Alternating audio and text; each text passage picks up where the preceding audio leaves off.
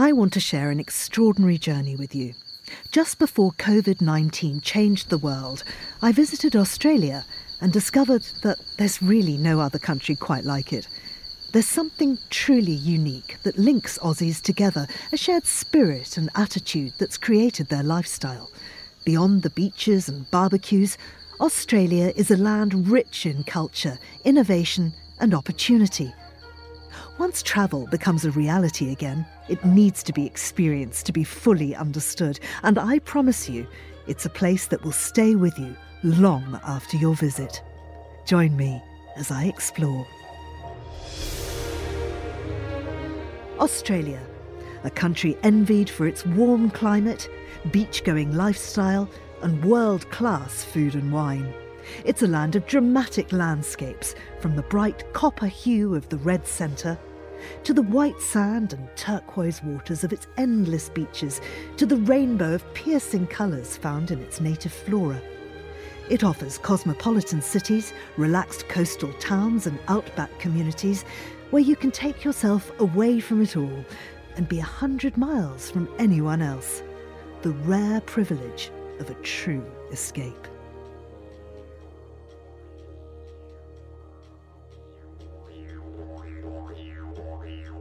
I'm Georgina Godwin, and for this series, Only in Australia, I visited every corner of Australia to explore the unique nature of Australian luxury travel and to meet some of the country's creative entrepreneurs and ecotourism pioneers.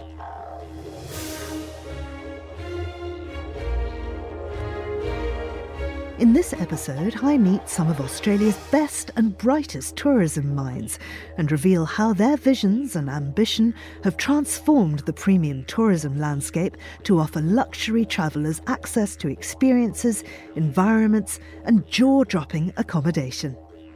We're currently at Mount Mulligan Lodge. We're on 28,000 hectares. We also have 4 pavilions, which houses 8 rooms, our main pavilion and our pool and our recreational area. We have a helicopter once a day. That's how our guests arrive. They fly in and fly out. So it's a pretty spectacular trip.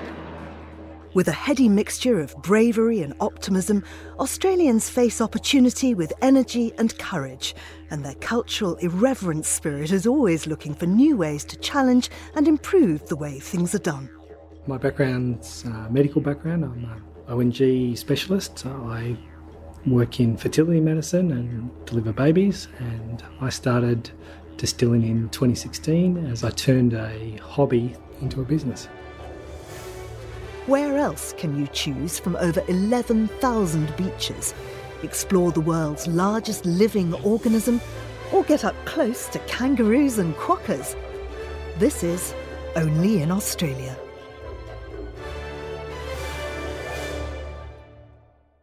The country's entrepreneurial spirit is well known, and no better embodied than through the can-do attitude of luxury innovators. One couple who've really harnessed this are James and Hayley Bailey, who, as well as running their own high-end tourism business, formed an industry body. Luxury Lodges is an industry collective. We came up with the idea just over 10 years ago, and it's effectively a group of owners of luxury lodges that in some ways we're competitors, and or many ways we're competitors, but if we wind the clock back, we got together because we all realised that Australia wasn't really known as a destination for experiential luxury like Southern Africa was.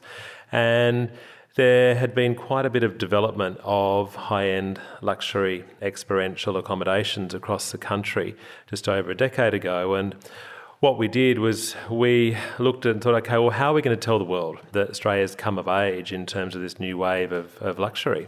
Well, that's what we did. We banded together and realised that we were going to do much better if we partnered up. So we formed Luxury Lodges of Australia, which is actually a non-for-profit marketing collective, all owned by us as members. And I've been lucky to be the chair of it since inception. People can come and they can have a short trip and come and do maybe 1 or 2 lodges and combine it with one of our great city experiences, or they could do the ultimate trip and take in sort of all 18 or 19 members, or come back many times and really see the length and the breadth of the country that we have. I went to visit one of the Bailey's lodges, Longitude 131, right in the red heart of Australia. So welcome back, or welcome to the Uluru Katajuta National Park. I would like to now welcome you in the native tongue of Pitjantjatjara by saying Pukapa, Pujama, Ananuku, Noragutu, which means welcome to Aboriginal land. I'm at Uluru and I'm with a very small group. There's a little bush bar being set up. We're drinking champagne in this incredibly spiritual place. The rock is towering above me. It's absolutely glowing red as the sun is setting.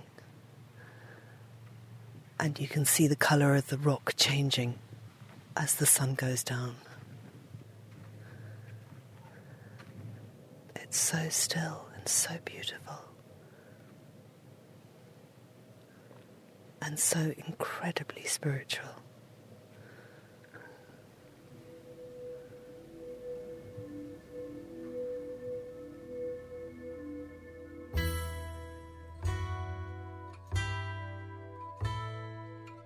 Hayley told me more about the design aspect of Longitude 131.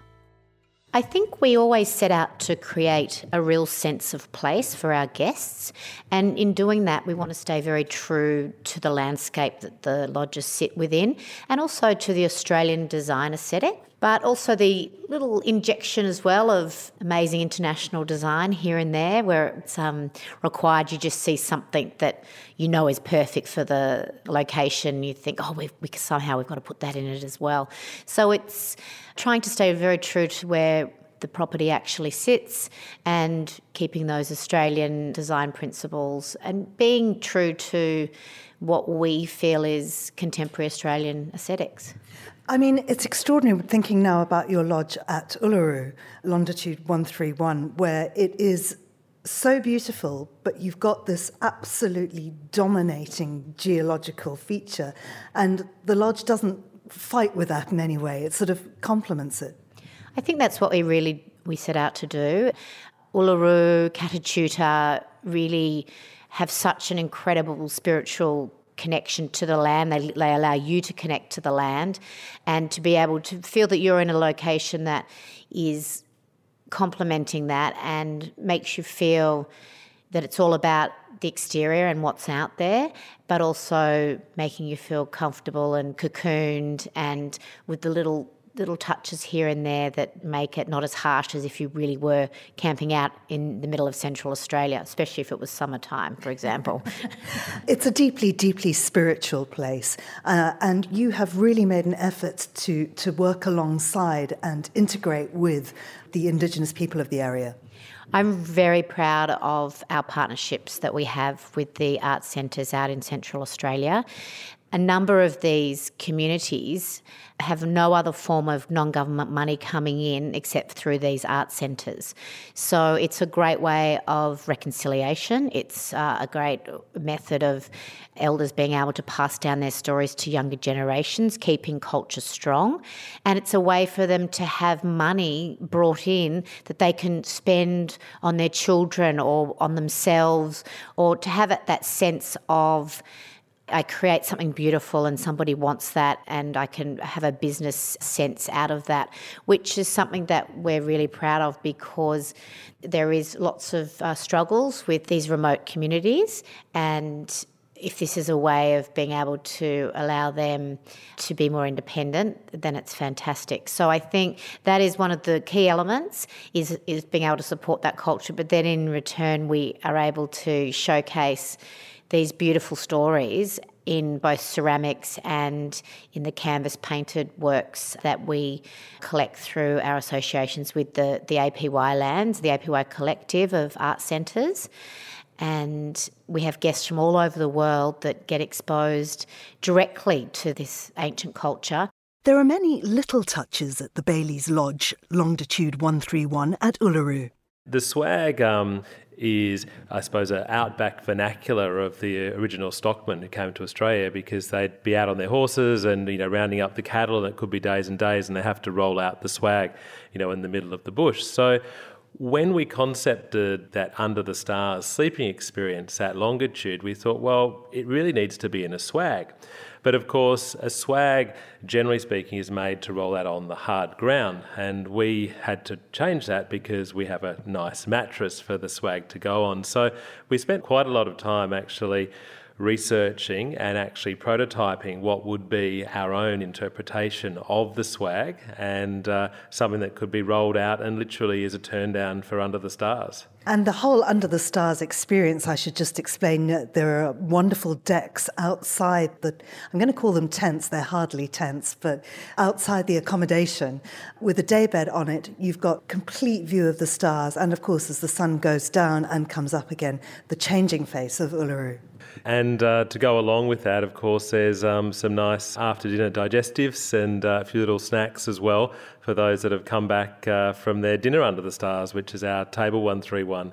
But we love to hear the stories about how long people slept outside for, and in winter that can be much shorter periods, but of course that's when the sky is so clear and you're literally under a billion stars. And you put a hot water bottle in the daybed. I mean, what's not to like? You could stay out there for ages. I was there cuddling my hot water bottle. It's all those little touches, I think, for us. It's part of the theatre, but it's also things that don't expect. And it comes down to exceeding people's expectations. And in summer at longitude, you come back from a warm tour, you've been out with your guide and seeing an incredible sunrise, but you come back and it's really hot and you'll walk in and we have homemade popsicles, for example, icy poles at the front door, or in winter it might be a beautiful consommé.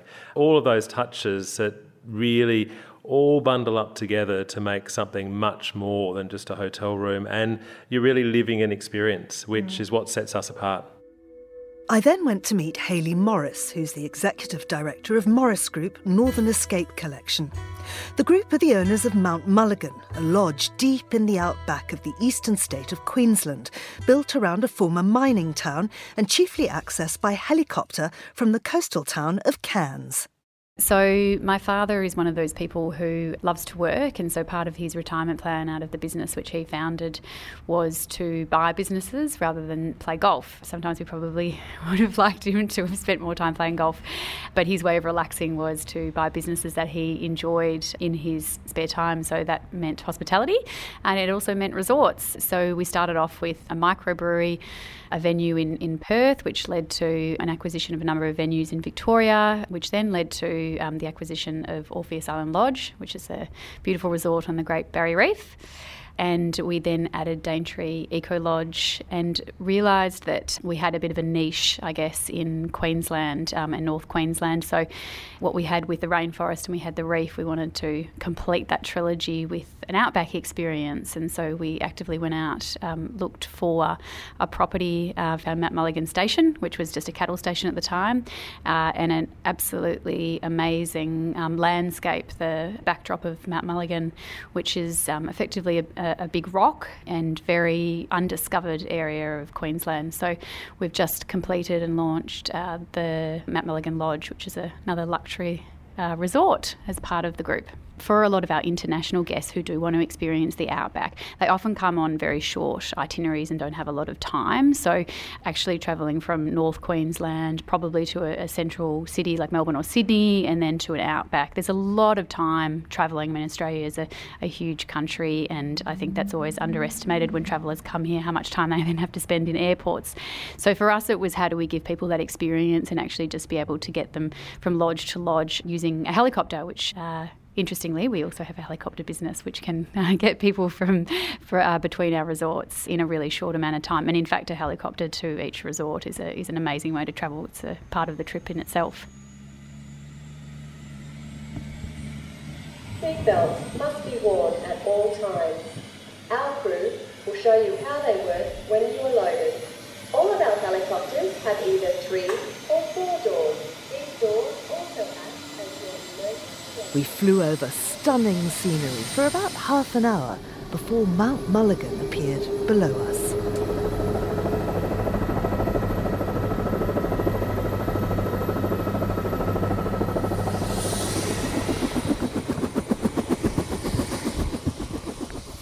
Hi, Ian. Nice to meet you. And you. Welcome home.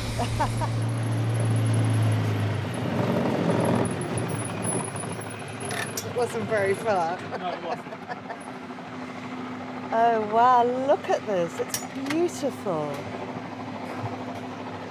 We're currently at Mount Mulligan Lodge in North Queensland. We're a cattle station. We're on 28,000 hectares. We currently have 1,900 head of cattle. We also have 4 pavilions, which houses 8 rooms, our main pavilion, and our pool and our recreational area. And that's the sound of the helicopter departing. It is, yeah. We have a helicopter once a day, which disrupts the noise a bit, but that's how our guests arrive. They fly in and fly out. So it's a pretty spectacular trip. It's a 30-minute trip from Cairns. I then went to have a look at my accommodation. I'm sitting on the balcony of my room, which is probably about the same size as my house in London. There's a sitting area and kitchen, a bathroom with a bath outside on the veranda looking out, a day bed, a great big planter's chair. The bed, as you imagine, is huge. Lots of beautiful hardwood everywhere, and then looking out across the stunning view of Mount Mulligan, a kind of a sweeping lawn down to some gum trees, then the lake, and then a cliff, and behind that the rolling hills. All I can hear is the wind rustling the gums, bees and birds. There's no mobile reception. I could be the only person in the world.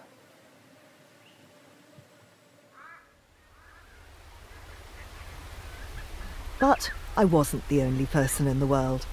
I went to join the other guests and the manager Ian to hear about the history of the property. The town had a population of 300 people. Unfortunately, on the 19th of September 1921, there was an explosion at 9:25 a.m. that killed the 74 miners present and the mine manager the following day. You can still see the relics today. It closed for 2 years. There was a colonial inquest and unfortunately it came back inconclusive. There were 3 possibilities. However, the town lost pretty much 1/3 of its population. So unfortunately, the town withered away. The Queensland government then took over the mine and it continued on until 1958. When the hydroelectric program continued, this became obsolete due to the poor quality of the coal. So what we're standing in today is the railway, where the railway would have come up. Behind me is the tippling station and the weigh station, where the coal was weighed and tipped into the carts. And then if you can see to your right, you've got the chimney, which was part of the power station as well. Just like Mount Mulligan is today self-sufficient, so was the town back then. Ian also gave us a bit of an outback vegetation education. So if you have a look closely, you can see why it's called spear grass. It has these spear style of tips. Gets into your socks and you won't be able to get them out if you're wearing them. Otherwise, this is what forms over the dry season, and this will form a little tumbleweed and it'll get blown off the tops of the grass and it'll fly down the road and eventually it'll stop and find a spot. What happens is the wet season will come along and the rains will pour down, and then this is when these guys come into action. So I'll mimic wet season. There's the tumbleweed part. If you watch closely, you'll see it come to life. What it'll happen is that'll then move and find the wettest part. It'll dig into the sand, release the seed, and then it'll grow again over the wet season.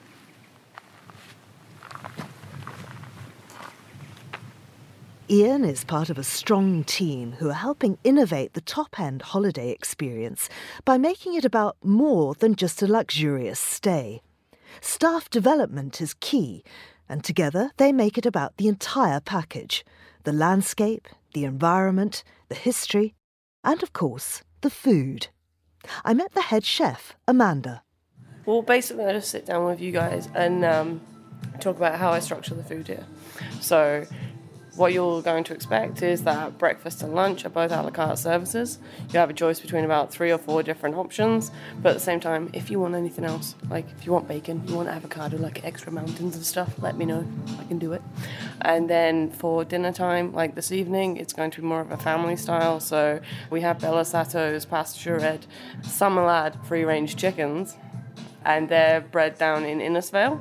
So they will be the protein for tonight's family-style dinner. I asked Hayley Morris to tell us more about how her company expands that top-end experience. I think historically luxury has been associated with a butler in a bow tie, very formal, probably I'd be referred to as Ms. Morris, and, shiny and perfect and quite controlled. What we want people to turn up to our resorts and realise that they're in the outback, or they're on an island, or they're in the rainforest, and therefore they need to celebrate the fact that there might be a green tree frog in the toilet, or there are bugs around, and we don't want to be spraying spray everywhere to get rid of bugs because that might be more luxurious, that it's a perfect environment. That's not real. And so laid back for us is about giving people something which is real and it's part of the environment. And there are times, particularly in the Daintree, where there are bugs around, so you've got to make sure you wear your bug spray, otherwise that's going to impact your time. But that probably comes back to the staff and how they manage it. But we have had people turn up and be disappointed that they've ended up with a tree frog in their toilet, and we've found that like an amazing experience, and they should be celebrating it. So that's, I guess, where our way of saying laid back luxury. I've just got out of a wonderful bath that is on the balcony of this great room. And I lay in the bath and looked up at the stars. I could see the Southern Cross and hear all these wonderful crickets and birds. I saw a wallaby. And I do feel this is the ultimate luxury, to be out here with no one else and to have nature just all around. All too soon, it was time to climb back in the helicopter and head back to the city.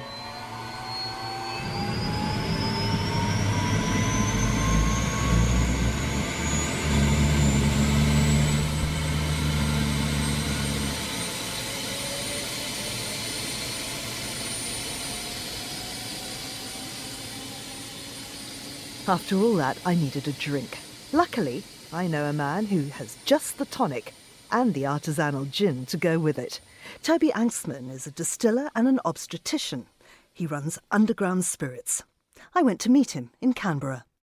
This business came about because I wanted to make gin. I wanted to make spirits. I have a background in chemistry and I was travelling in the United Kingdom. I'd just done a medical emergency trauma course and I was first on scene to a motorcycle accident where some wheels still spinning, and being involved in that incident kind of just made me realise life was a bit short, and there were some things I'd really wanted to do, and I'd wanted to do distilling. I'd always been fascinated by how you can tease little bits out of complex solutions, how you can play around with heat and energy and flavours, and there was no time like the present. And coming back to where I live in Canberra from the United Kingdom, I realised that we've got some really beautiful places here. I'm looking out now over my distillery with these beautiful eucalypt trees, some pine trees, a big expanse of water with ducks, and it's often that we have kangaroos visiting us here at the distillery too. And we've got extremely clean air, we've got an incredible natural environment, and the bones of what we do, the water, as many of the botanicals as we can, which are naturally sourced, often hand-picked, we've taken from our environment and we've blended into our spirits. So how does a busy obstetrician start a distillery? With lots of help. So I've got my sister Claudia, who's now kind of the CEO of the business, to thank for that. But when I started, the thing was that we weren't trying to be a commercial beefeater type gin distillery. We're about craft and doing things precisely, doing things on on a scale where we could really play with the art of making spirits. And when I started, I envisaged that we would be selling at our local farmers market and maybe doing a little bit of stuff through some of the local bottle shops. I didn't really have the understanding that would become this thing that would reach out over the world. So I'm very pleased with that, and that's brought its own challenges. But I think at its core, we're still a innovative, small-scale, adaptive, dynamic craft distillery. I was struck by the idea that I couldn't see how mainstream spirit production was really levering the most modern technologies, and the privileged position I had from medicine kind of brought that question into my mind as I was visiting these incredible, iconic distilleries through the UK and Scotland. I was just struck by the fact that technology now moves forward, and it moves forward at such a tremendous pace. And medicine, particularly reproductive medicine, where I spend a lot of my time, it is adaptive and dynamic. And I thought that we could really do something special if we levered some of those technologies and we translated them into processes around production of spirits. And we really focused on that kind of nano purity. And so we came up with a novel process to do that, and that underpins what we do across our range. And of course the ingredients that you use. Now we are here at your distillery. In the background we can hear cockatoos, hundreds of cockatoos. But where we are and what you're looking out on really is very much at the heart of what it is that you do. Canberra is a made place. It supposedly means meeting place. And that really is the coming together of things. And here we have the coming together of environment. We have this place which borrows from the native landscape. The hills and the valleys and the regions form this plan of Canberra, and the place is built around that. But it's also about things changing and government being here and the fact that the world moves forward and everything is constantly evolving is kind of imbued in the DNA of this place. Our philosophy is pretty simple. Clean as you can, pure as you can, and layer the notes such that they tell a story, such that they bring things together. And whether that's making cold brew coffee, where we work with our local coffee people. Canberra's got an amazing coffee tradition, and there are experts in that who far exceed my knowledge. So we work with one of those experts and we make a cold brew coffee which brings that together, whether it be with our vodka, which is our kind of main clear amazing thing, or our Shiraz gin, which takes barrels, in this kind of sustainable way, uses what has finished being useful for another industry and makes something new from legacy of its previous use. That innovation can be about using old and different things and translating them into new ways. Now, will you make me the perfect gin and tonic? I can try. I think the main thing about gin, pardon my surgically clean hands here, the main thing about a gin is ice. So you want to have ice up to, so that the glass is completely full with ice. So about a third of the content will be ice. And the next thing you want to do is you want to add your gin so that the gin coats the ice as it kind of falls its way down the glass. You want to have a nice healthy pour, and whether the ratio is 3-1 or 2-1, but you want the gin to cover the ice and you want it to sit like that for a while. So the next part of the gin and tonic is then the tonic, and you want to use a high quality tonic. Anything with natural quinine is what I would recommend, and we're going to use, as many people do, one of the classic fever trees. This is the low joule iteration of their tonic. And then I'm going to serve this garnish free. The garnish that many people do enjoy, for ours, is a citrus garnish. Citrus notes. We don't have any citrus elements except for a lemon myrtle in our gin. So a citrus garnish kind of just emphasises and brings some of those freshness into the mix. I'll leave that with you to decide if you think that's a appreciably okay gin and tonic, but I love it. So. Cheers. Cheers. That's good.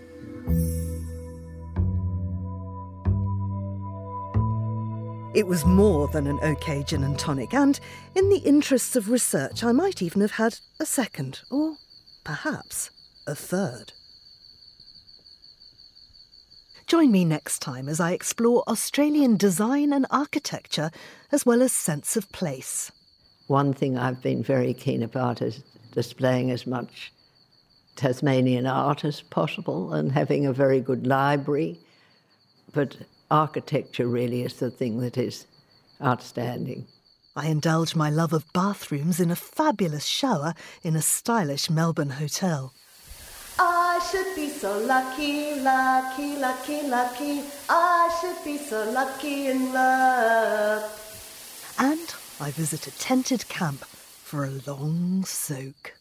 I don't think a glamping property is a glamping property without a super hot shower and a hot bath. My name's Georgina Godwin, and thank you for listening to Only in Australia. This podcast was brought to you in partnership with Tourism Australia. To find out more about some of the luxury experiences I've mentioned, head to australia.com.